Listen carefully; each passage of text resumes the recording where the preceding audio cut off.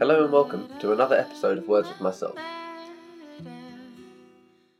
We often hear people discuss and talk about how our thoughts become our reality.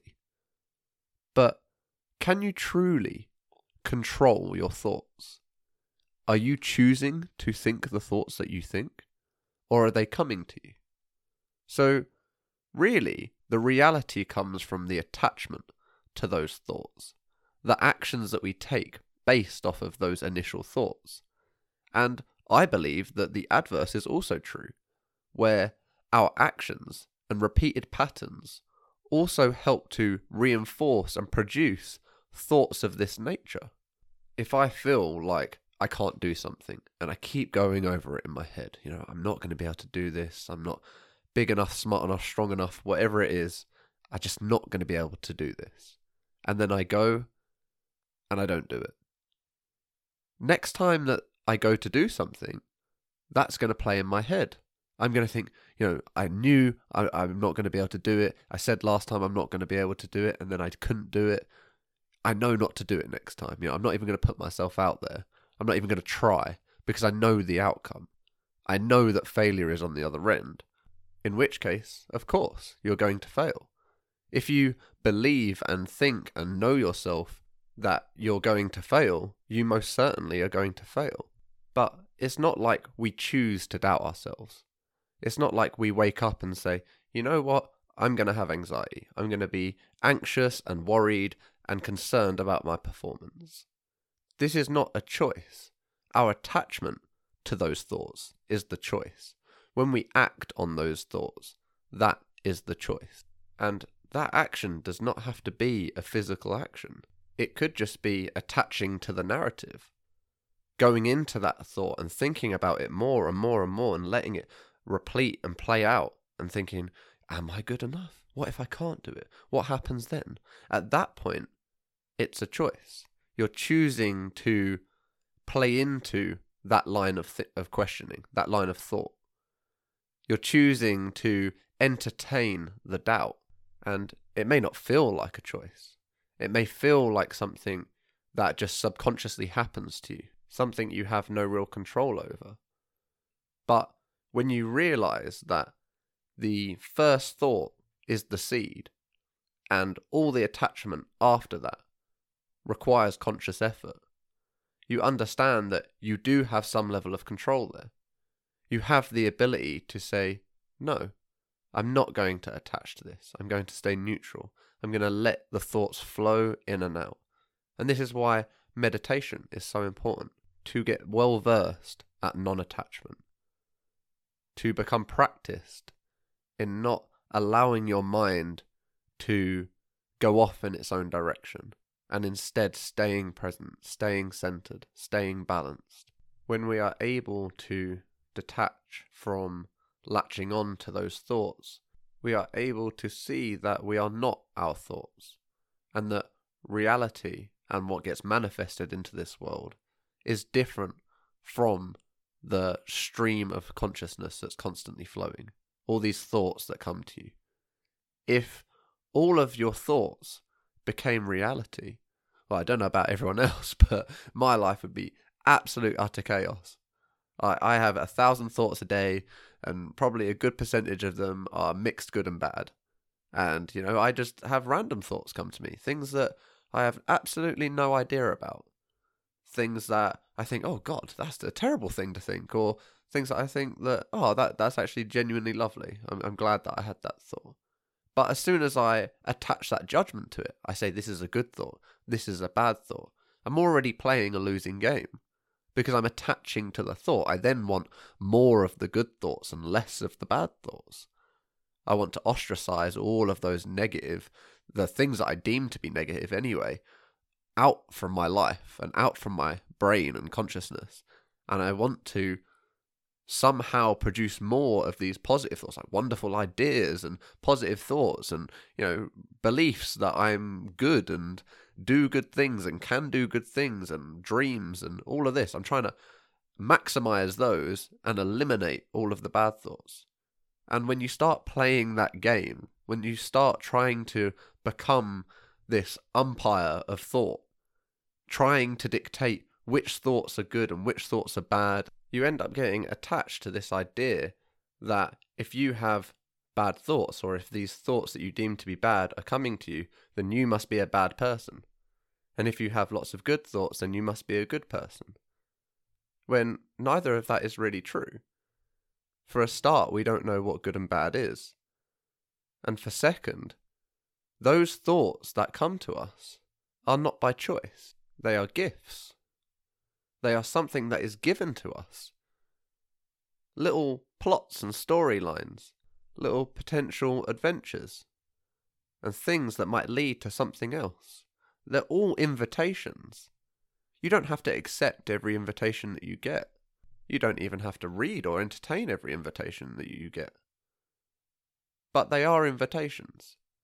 They're invitations to deepen your understanding of yourself and the world, to challenge yourself and to bring stuff into the world, to take things away from it. These thoughts are part of a collective consciousness. It is God. It is flow. It is source. It is ever flowing and streaming. And we just choose what we pluck out of that sea. We say, you know what, this was an interesting thought. I might turn that into an action. Or I might think about this some more. I might think more thoughts about this topic. I might choose to pursue this line of thinking that I'm not good enough, that I'm not brave enough or strong enough, or that I'm amazing and I'm the best person in the world. I am selecting thoughts from that pool to latch onto, and it's based off of an emotional reaction. You know, I have a thought may come, and I choose to decide what I think of that, based off of my own trauma, my own experiences, my own life. I decide that a thought is of significant importance to me. I may have a thought like, I wonder if that wall was red. And it would just come and go and, never think about it again.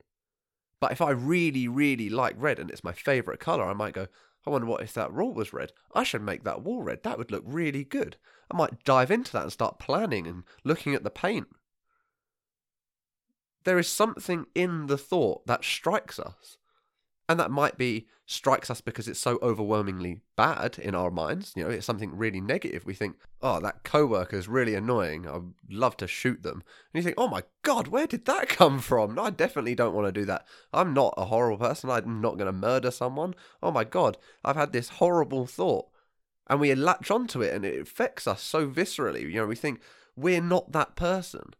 Why are we having these thoughts? We're not that kind of person. We wouldn't do that. We would never do that. Why is this thought coming to us? But that's our attachment to the thought, our beliefs and our ego that makes it stand out. That's what brings it into the realm of reality when we start judging the thought and comparing it to other thoughts and thinking, well, this is less bad than that, but that's worse than this, or this is better than that. When we start doing this qualitative ranking of our thoughts and who we are and what we do, that is when the problem arises. So, you may ask, well, what do you do about this? It's not a problem. It's just a human thing. This is the human condition, but it puts you in the seat of deciding. It puts you in the seat of, this is my awareness. This is what I am choosing to bring into my world. Thoughts are just thoughts. It's my actions and how I choose to pluck and attach to those thoughts. That is what is creating the reality. Not the thought itself, but my attachment to that thought. What I do with it. That is forming your idea of yourself, of your world around you. It's like when you buy a new car, and you'd never seen that kind of car before, ever. And then you buy it, and you're on the road, and you start spotting them every 30 seconds. You're like, wow, these cars are everywhere. I never knew. I never saw it before. Those thoughts are the same thing. Once we start attaching to it, and it brings it into our realm, it brings it into our viewpoint, and we think, I can now see this thought for what it is. I can see, like, this thought has repeated a few times. There must be something to this.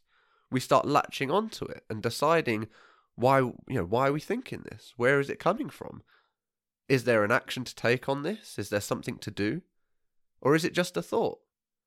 We are deciding that for ourselves. We're deciding what to pull into our consciousness. And the more we attach to these thoughts, the more we let ourselves take action upon them, the more those thoughts will appear. The bigger the reaction that we have, the more that thought is going to appear, because we're going to become aware of it.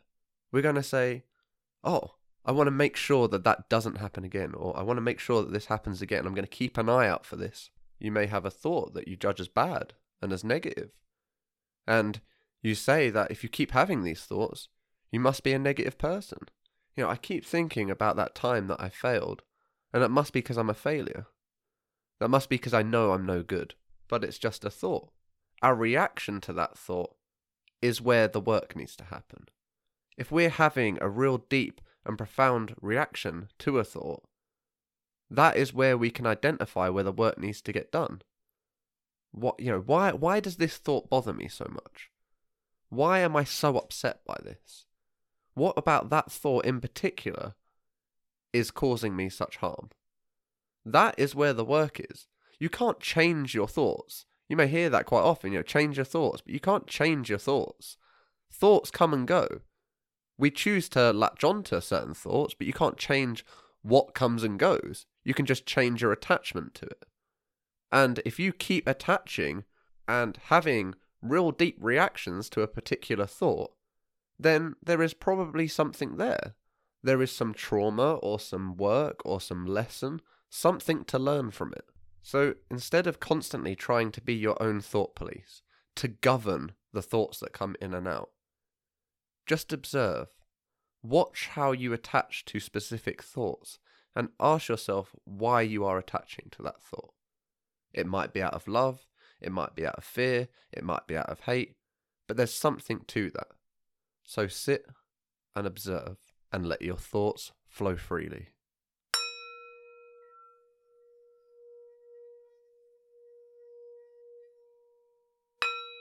Thank you for listening.